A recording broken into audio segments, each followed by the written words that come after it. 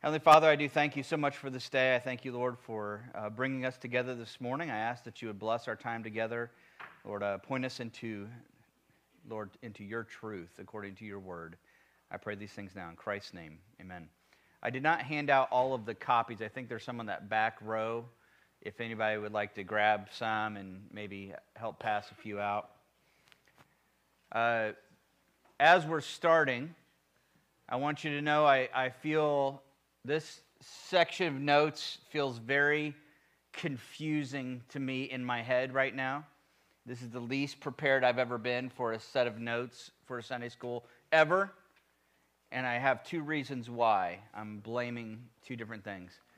One reason is because it's summertime and I'm an educator. So my brain has shifted out of focused mode into relaxation mode. And so to sit down and try to do something scholarly just is working against my nature right now. And so to sit down and do this. The second reason why this feels so convoluted in my mind is that, I'm going to be honest with you, when I ask the question that ultimately this question is asking, I don't know if I fully know the answer. Okay? Because on one hand, I would say I do know the answer. On the other hand, if I want to get to the specifics, I would say I don't know the answer. And being a math teacher by trade, I want specifics. And I don't have the specifics that I really wished I had. I like formulas that add up and make sense and all those kinds of things. So I don't know if we have any more. Did you get a copy? Thank you. So let's review. Previous two questions I have that, by the way, the handout I have for you today doesn't have any fill in the blanks. This is more just for you to have to browse. I may not even read everything that's on here. Question 29 from 2 weeks ago. How can we be saved? Only by faith in Jesus Christ and in his substitutionary atoning death on the cross. Even though we are guilty of having disobeyed God and are still inclined to all evil, nevertheless. I love the nevertheless. Nevertheless, God, without any merit of our own, but only by pure grace, imputes to us the perfect righteousness of Christ when we repent and believe in him. Which, by the way, one of the questions behind this question is even in this answer. I didn't put it up there. Even in this answer, this last part, this according to Christ, according to God's grace, without any merit of our own, but pure grace imputes to us the perfect righteousness of Christ when, this word right here I don't like. Would you agree with me? Because I'm going to be honest with you, when you read through the scriptures and you look at this thing that we call salvation, there are places where it sounds like the order is faith and then his righteousness, justified. But I'm going to be honest with you, there's other times where it sounds like it's the other way around, where we're born again, regenerated, and faith comes from that. If you say, no, it's always this order, I'm telling you, if you read the full counsel of the Word of God, you're going to find that it is not as easy. And see, again, my math teacher mind, I like the order and the progression. And I'm telling you, the Bible does not narrate it. In fact, it brings it down to where, to the best of my understanding, this salvation thing and this faith thing, what we're doing, what we have done in relation to this, where does one start and the other one stop, and where does one begin and the other one end? I do not think that you will find a perfect answer to that solution. In fact, I would say that they are almost possibly, I think, maybe simultaneous events. If anything, there is at least in some degree, some way, shape, or form, a fraction of a step before our faith is that born-again reality. You see that in Ephesians 2, right? For by grace are you saved through faith. This not of Think about the wording there. For by grace are you saved. How does this happen? Through faith. It's a gift of God, right? Not of your own. You didn't do, even that faith, if you follow the context of that, even that faith falls under the category of that gift of God, even that in and of itself. But now I'm getting off topic. So let's go back to this. Because the question that we're getting to, the question where we're heading, is what must a person believe to be saved? And so on the one hand, I'm going to be honest, every time I came to this question this last week, every time I looked at it, I kept coming back to the fact that I'm so thankful that it ultimately does not depend on us getting this right. God saves people, right? He saves us. Hugely important. This plays into it somehow. Question 30. What is faith in Jesus Christ? Faith in Jesus Christ is acknowledging the truth of everything that God has revealed in His Word, trusting in Him, and also receiving and resting on Him alone for salvation as He has offered to us in the gospel. This one starts to get to the root of my own personal question on this. Okay, so this is where my notes get very convoluted because I'm going to steer off of them right now for just a moment and express to you my heart in this. I have wondered about this question many, many times. Maybe you have as well. Like, what do you have to believe? How much do you have to believe? Or how little do you have to believe to be saved? Again, I go, well, I know ultimately God saves us. He regenerates. He does this work in us. So I'm grateful for that part. But it's still an intriguing question, isn't it? What must a person, what falls into that category? I'll give you some practical reasons why this is important. I know that the why doesn't matter is at the very end, but I'll give you some practical reasons why this is important. Jehovah's Witness might say that they believe in Jesus. Do they mean the same thing that we mean when we say that? No, they do not. What is it? Does anybody know, like, very brief version, what's one of the differences, the key differences, even in just saying that statement? Jesus is not God. So, in Jehovah's Witness, Jesus is God. Yes. But the Jehovah's Witness would say Jesus is not God. Thank you for the clarification, Paul. Thank you for clarifying. We were all concerned for a moment.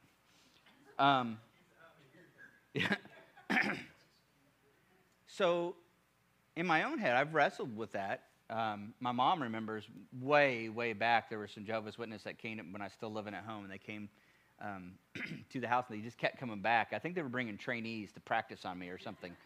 And every week it was the one guy, and then he had a new guy with him, and they kept coming back again and again, and I was like, let's talk. Yeah, I mean, this is when I was full of energy and young and stupid. But that was one of the questions in my head back then. Well, how much? I mean, we would say on one hand, for God so loved the world, He gave His only begotten Son, that whoever believes in Him will not perish but have everlasting life.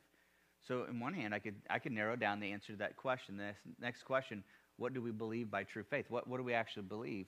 I could narrow it down almost to that if I was going to the scripture and I'd say, you believe in Jesus.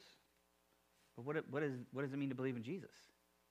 There's a lot of people might say, would somebody in the Islamic faith say they believe in Jesus?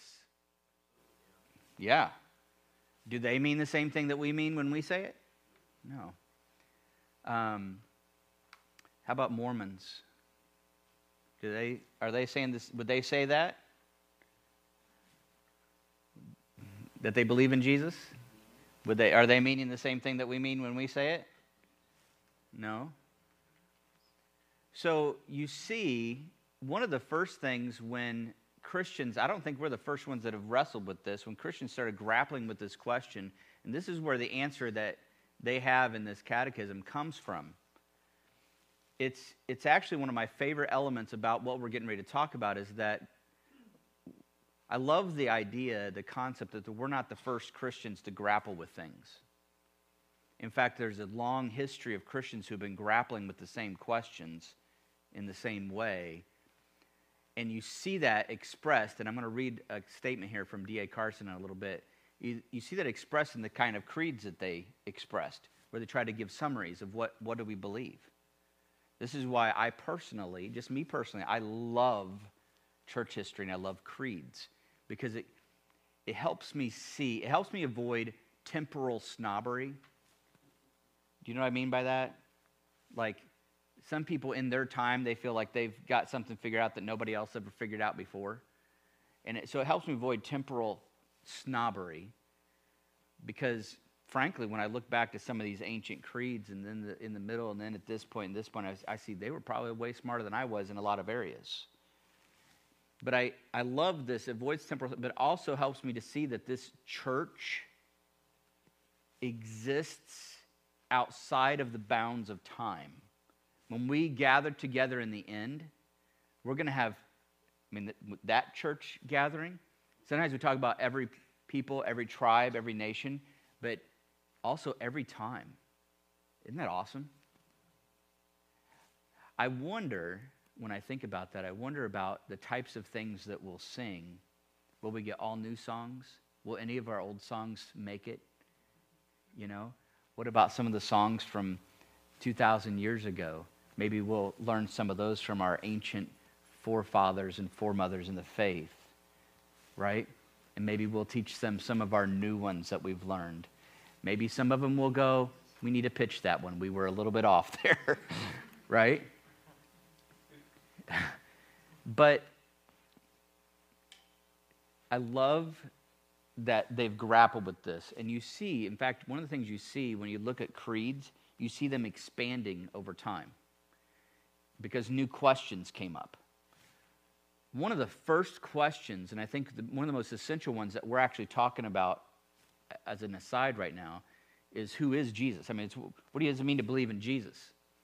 You know? If I said I believe in Jesus, but in my mind that chair is Jesus, I'm not going to heaven. Right? That's, at the name of Jesus, yes, but it's got to be Jesus. Not Jesus that lives down the street. You know, it's got to, there's one mediator between God and men, the Savior, Christ Jesus. And knowing at least to some degree who he is must be essential. And so I have that question. Does anybody everybody with me on this? Like, what's the limit? Because I don't just want to know, like, what's the top end of it, but I want to know what's the least amount. What's the minimum that must be understood or comprehended? And I don't think there's a clear, because I'll tell you what, just when I think I have the answer, I think about the thief on the cross and it throws all my theories into the garbage. Because I don't think there's a lot of things he understood, but he saw this guy, and before he was mocking him, and at some point his mind switched, and he looked at this person who was dying and thought, my hope is there. Right? But the thing that helps him is that he's looking right at who Jesus is. It's not looking at him over history or generations later. So this is a complicated question. As much as I want to answer it simply, this is a complicated question. And I come back again and again to the hope and the fact that ultimately, I don't have to get this perfectly right. God saves people, right? And I think any confusion about who he is, if he saved them, will eventually be revealed to that person given time. But now, to attempt to answer this, I love what they've done here. They went back to one of the oldest creeds that we have called the Apostles' Creed. Okay? So question 31, this catechism answers it by what do we believe by true faith? It says everything taught to us in the gospel. The Apostles' Creed expresses what we believe in these words. Okay? And this is a long one, so I expect you to have this memorized by next week.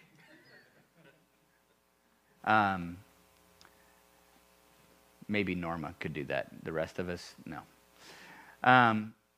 We believe in God the Father Almighty, maker of heaven and earth, and in Jesus Christ, his only Son, our Lord, who was conceived by the Holy Spirit, born of the Virgin Mary, suffered under Pontius Pilate, was crucified, died, and was buried. This next sentence, now this is what the Apostles' Creed says. I don't know what to do with this next one. I know what I think I want to do with it, but he descended into hell. The third day he rose again from the dead. He ascended into heaven and is seated at the right hand of God the Father Almighty. From there he will come to judge the living and the dead. We believe in the Holy Spirit, the Holy Catholic Church. That's another one that might throw some of you for a loop, like, whoa, what's that? Okay, don't worry. The communion of saints, the forgiveness of sins, resurrection of the body, and the life everlasting.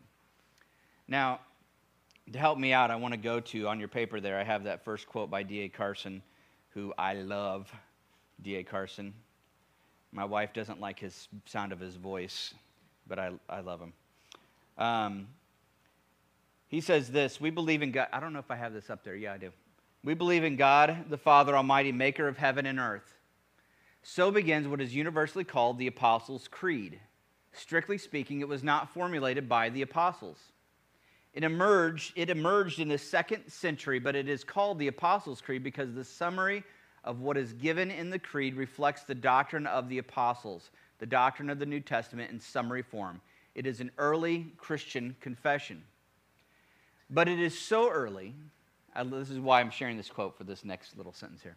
It is so early and has been used so widely across Christian denominations all around the world that it is one of the rare things that unites all Christians in common belief. This is where I like what this answer is to a certain point, because I agree with the heart of what this unites us across what we would consider denominational barriers, right? And I'm going to tell you right now, there's some things that I would disagree with in different denominations where I'm going to be honest with you, I think I'm right and they're wrong. Is that okay? Can we do that? I'm okay with that because they think they're right and I'm wrong. So, I mean, I'm not going to, but there's some essential things that I can go, man, I can join hands with you in fellowship and worship of the one true God and his only Son, Jesus Christ. Right? We might differ, like there's some people that they like to baptize babies. I don't think we should baptize babies. Okay? If you go, I thought we should baptize babies. I'm not going to argue about that one right now. I might at some point if you really want to. But all in love, right? But I love the heart behind this because I think this gets missed sometimes with some of the other differences. Because there's some other things that we might have differences on, but man, I think it's great to look back at this ancient thing and say, man, this is something we can unite behind, that we can have fellowship with. Now, one of the ways that we do this as this church is if you look at our statement of beliefs, we have two different ones. We've got the Congregational Confession of Faith. It fits on one page, right? And it says a lot of basically the same things that says. Now, I think it's important, though, as leadership, if you get into a point of leadership, to be a little bit more unified on some other issues. And so our Elder Confession of Faith is, I don't know how many pages? Several, right? And that just, frankly, that's just a practical issue. If we're going to lead together, there's some things that we probably ought to be like, we're in agreement on these things. That does not mean, though, that if somebody were to come to my church, I'd say, oh, you can't unless you agree with all the... No. Who's Jesus Christ? Do you know who he is? You know, where's your one and only hope for salvation? All right, so I would love to have some discussion at this point, which makes a lot of people nervous, makes me a little bit nervous, makes Paul really nervous. But I love discussion. I'd like to go to, and let me see if I can get to the right spot here in my notes. Yes, all right, so before we get to just talking about that creed, which I'd like to talk about in a minute, I'd like to hear, just going back to the original question, what do you have to believe? What must a person believe to be saved? How much? What are your thoughts on that, especially when it comes to, okay, I'm going to throw one out there. If somebody says, I must be baptized to go to heaven, Like that, like there are people, and I'm not throwing judgment. There are people that would say they were in a church service and somebody presented to them the gospel. And they were sitting right here, and they're like, they've never heard it before, and they're like, I believe it. And the pastor says, if anybody would like to believe, like good old time, what's it called? Invitation. Gosh, it's been so long since I've done one. Invitation. And they said, would anybody like to come? And this person said yes. And let's say they were at a church. And there's some people that say, okay, let's say that person got up and they're like, I believe. And they're coming forward and they're stepping right here. And they're right here and they're getting, I mean, they want Jesus with all their heart, soul, mind, and strength. And the pastor goes, absolutely. We talk about it. And they said, look, we're gonna baptize. We got the baptismal ready right now. And they're like, okay. And they start heading up there and they get right here and they have a heart attack and die. There are people that would say, tough luck. They're not going to heaven. In this town. Now, my debate is not over whether or not that's right or wrong, because I don't have a problem telling you that's wrong. The thief on the cross did not get a chance. Now, what those people would say, if you question them on that, they'd say, well, he was baptized in blood. I'm like, what are you talking about?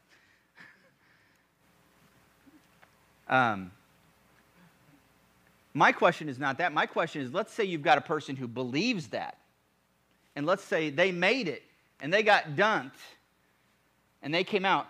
Could that person be saved? I'm not going to tell you what I think yet. What do you guys think? Well, honestly, we can talk? I think the baptism is just an outward sign of the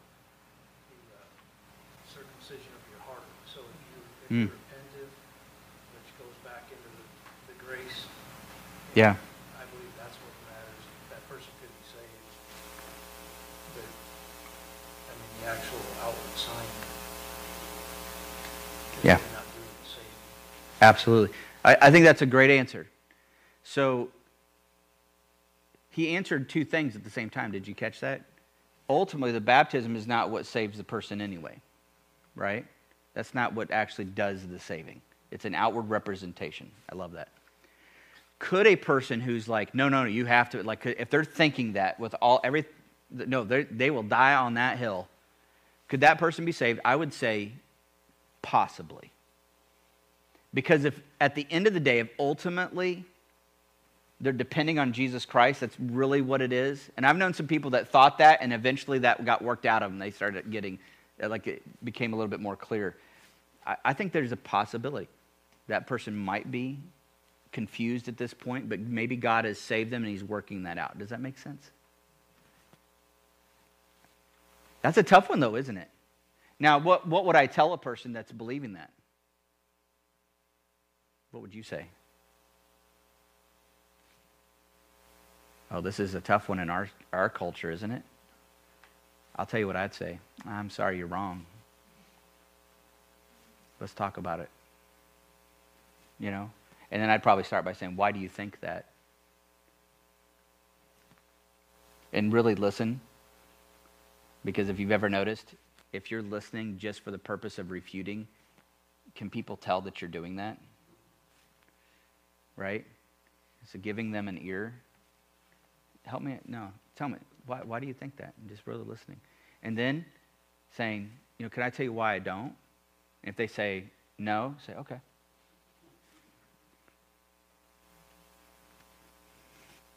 If they're genuinely saved, God's going to reveal that to them. He does not need me to do that. He does not need you to set everybody in the world straight. Correct?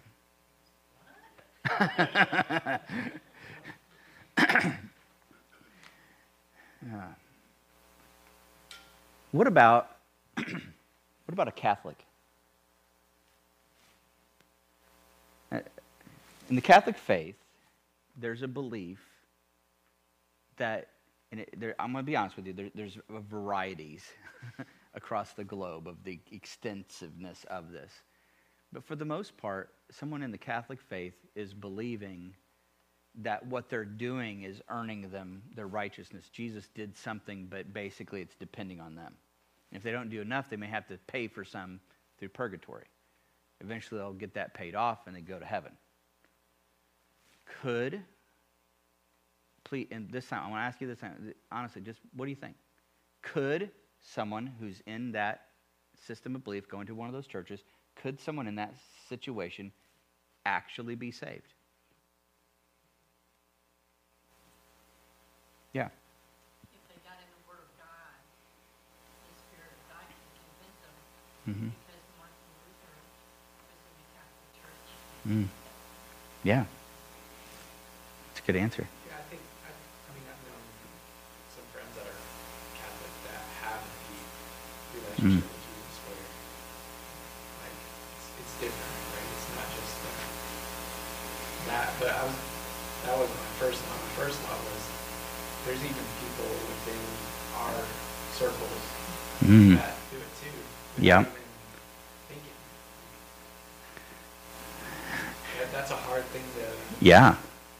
I mean, I don't think anybody would stake their claim on it and say, "Yeah, I really believe this," but at the same time. But practically treat speaking. people that way. Mm-hmm. Treat other people that way, right? Oh, so true. You've done a lot more wrong than good. And, So God's probably not happy with me. yeah. Mm-hmm. Yep. Yeah. I love that you brought that up. So both those things. One of my favorite musicians is a guy named John Michael Talbot. Has anybody ever heard of John Michael Talbot? He's a, what's that? I am. He's still alive, and he's got an awesome beard. His beard is like down to here. I mean, I aspire to that level of righteousness. No. I can't get mine to grow. It just kind of stops right here. I almost played it for you guys this morning. He's got a song called Creed 1, and it's basically, he sings through the Apostle Creed. I love it. Just absolutely love it. I believe John Michael Talbot is, even though he's in the Catholic faith, he operates as a monk. He's married. But I think that ultimately he is a true follower of Jesus Christ, because at the end of the day, he doesn't believe all these things are going to do it. He believes in Jesus Christ in faith alone through him. That's what he believes. It's so hard because we can't see the heart, can we? And what Jeff said is so important, because there are people that have, this is a Baptist church by history. There are people that were in the Baptist church that ultimately believed in works was going to save them, because what do you know what they believed in? This prayer. I prayed this prayer when I was 5, so I must be saved. I don't have to live for Jesus at all, but I prayed that. What's the difference? Right? We all fall into that temptation to justify ourselves by what we've done. And what's sad is when we justify ourselves by the minimal amount as we possibly can. I prayed a prayer. Right? But now, let's go back. So, I think that we're all in agreement to some degree or another that there's surely something you have to believe for it to be genuine faith. But wherever that line is, I don't know if I could draw it. If I did, it would probably be a little bit. There's some things that are clearly on the wrong side. So if you're like, I believe in Jesus that he was just a man, he wasn't God, I'd say we got problems. You're not really believing in Jesus at all, because you're not believing anything that he said of himself and what was said about him. But there's other things I go, it's a little bit more hazy. Thoughts on that? Yeah. I think it's the reason why they put the previous question is about what is faith, Mm-hmm. and then what do we believe next? Because if faith is putting my hope and rest and trust in something, it doesn't mean that I understand fully. Right. There's a difference between, in the previous answer, you said something about you have to believe the whole Bible. Yeah. And Yeah. that's what they mean by that. They cannot mean that I understand everything the Bible says. Yeah, exactly. Somewhere. Acknowledging the truth of everything that God is revealing in His Word. Yeah. Believing that God, everything He says in this book is true. I have to believe that God, what He says is true. Mm-hmm. I don't have to understand it all. Yeah. And I think that's where I think gets us tripped up on this question. We feel like I have to understand for sure, right?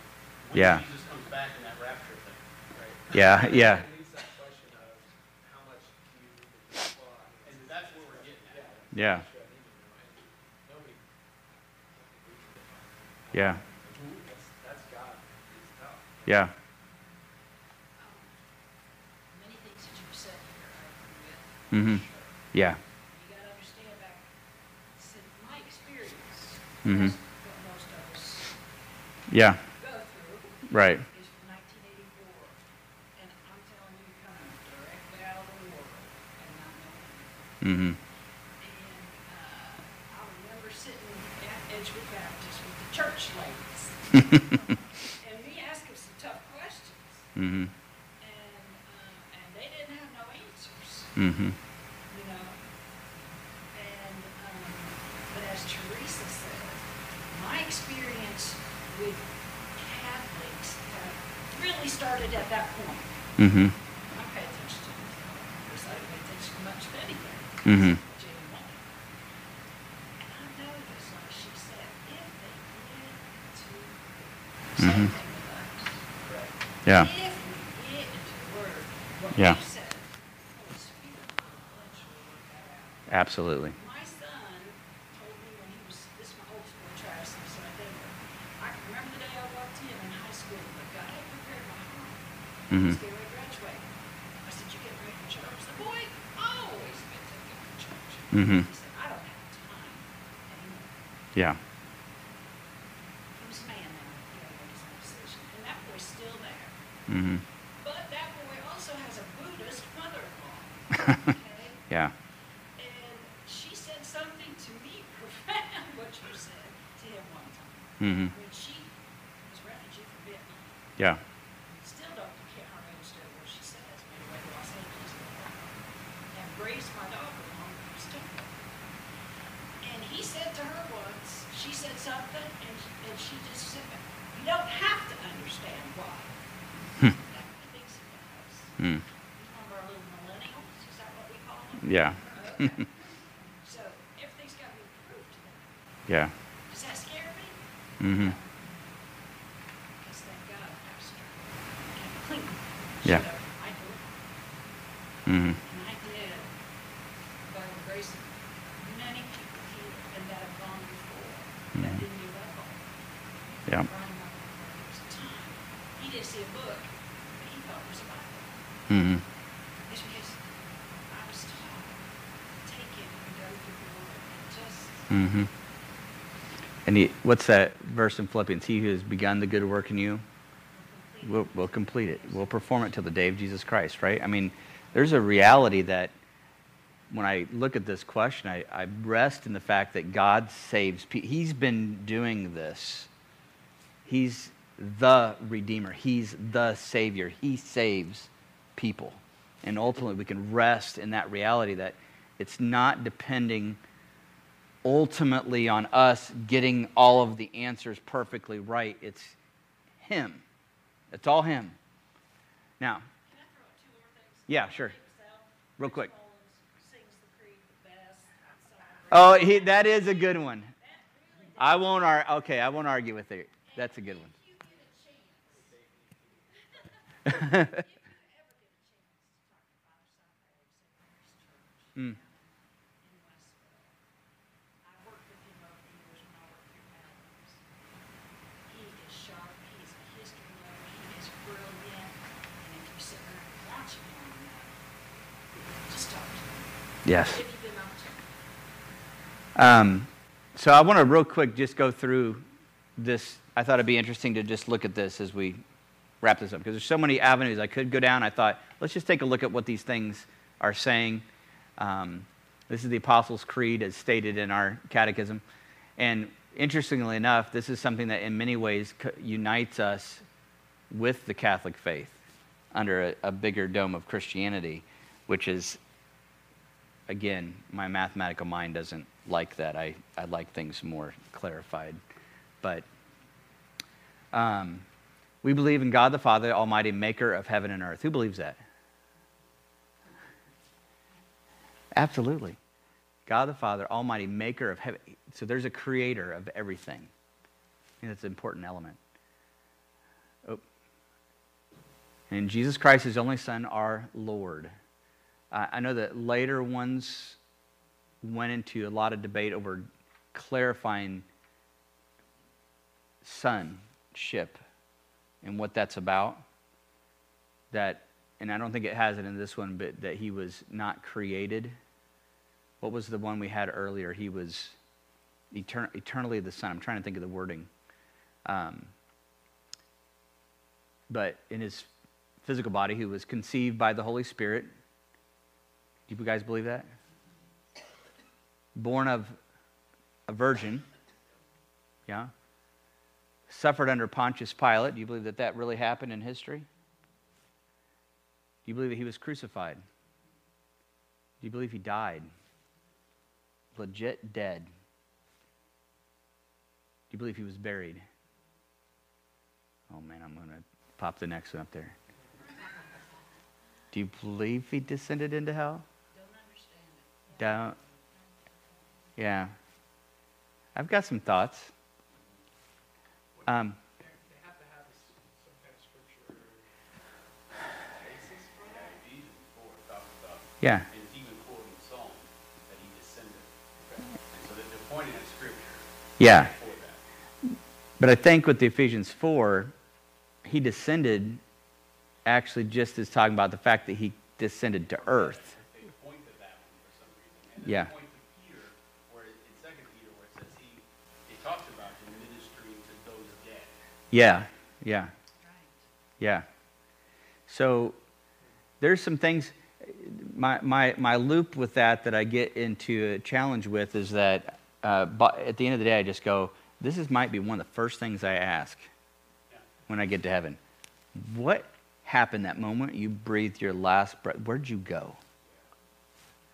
Because he told the thief on the cross, today you will be with me in paradise. But did he go somewhere else first? That's a tricky one. I think the key, though, is that he definitely descended into the grave, into the realm of the dead. I would say that that's accurate. Whether or not it was hell as we think of, like as we use the word, I would think it's more in the sense of the grave, the dead. I've heard all kinds of theories on this one. I'd share a couple of them with you that I learned in college, but I don't, honestly now I go, I don't know. It's one of the first things I want to know. How about this? Third day he rose again from the dead. Do you believe that? Absolutely. Do you believe after that he ascended into heaven? You believe he's seated at the right hand of God the Father Almighty? Absolutely. The scriptures teach that directly. Do you believe that eventually from there he will come to judge the living and the dead? Yes. It says that Jesus didn't come to judge. Oh, but it also says that he will judge the living and the dead. It talks about that. I don't know if Paul, when he comes, there will be a judgment that will happen. All will sit before Christ. Yeah, when he was here on this earth, he did not come to judge. But at that point, now, next time we meet, it's a judgment seat of Christ that we will face. Yeah. You guys believe in the Holy Spirit?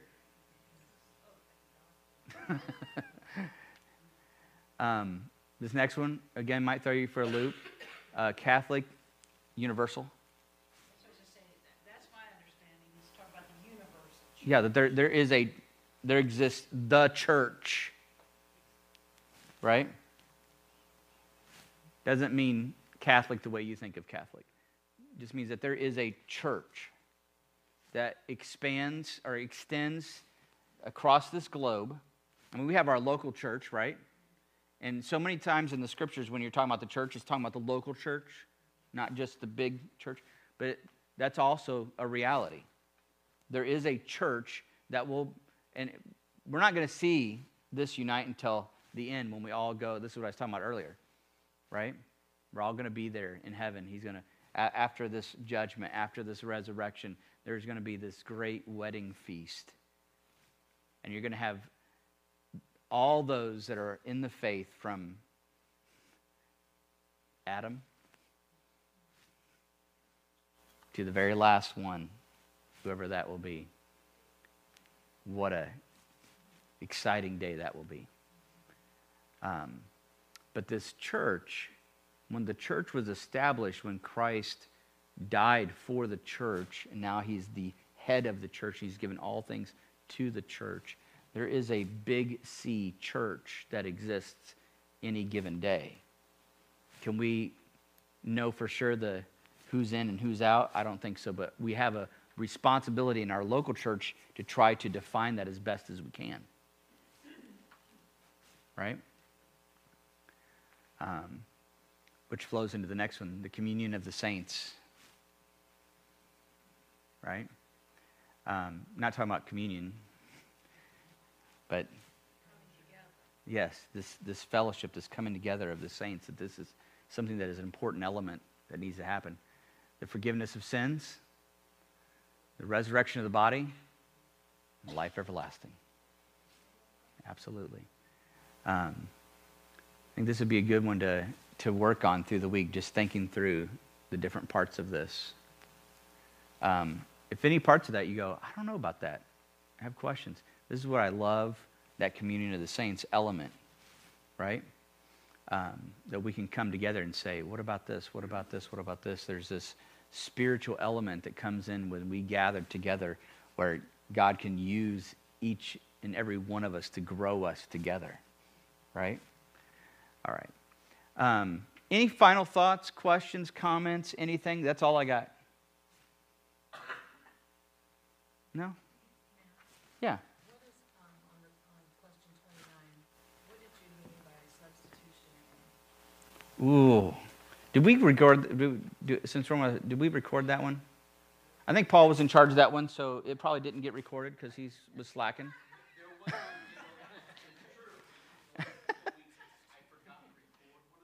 Yeah.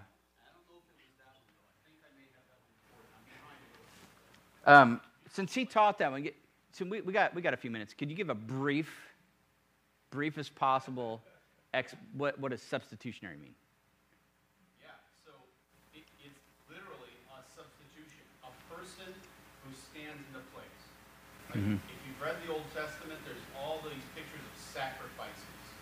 And those sacrifices are meant to be pictures of substituting. So I sinned, and God says I have to give a sacrifice in the Old Testament.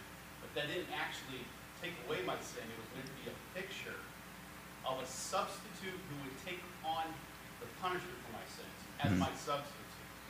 So substitutionary atonement is the blood sacrifice that's required. God says it. We don't understand it. He says there's no other way you can have forgiveness except through the shedding of blood. Substitutionary means someone was the substitute in my place. Yeah. He had to take all of my sins as my substitute. But his sacrifice had to be perfect as well. He couldn't just be, like Jeff can't just stand in my place as my substitute, because Jeff is flawed himself. Plus, there's no way, even if Jeff was perfect as a man, he could not receive all the weight of God's wrath on him, because he's just a man. So he had to be a God man. He had to be eternal in order to receive eternal weight of punishment for us. The substitute stands in my place, and that substitute has to be eternally valuable to be able to handle all that weight of God's crushing in my place. Anybody else? Yeah.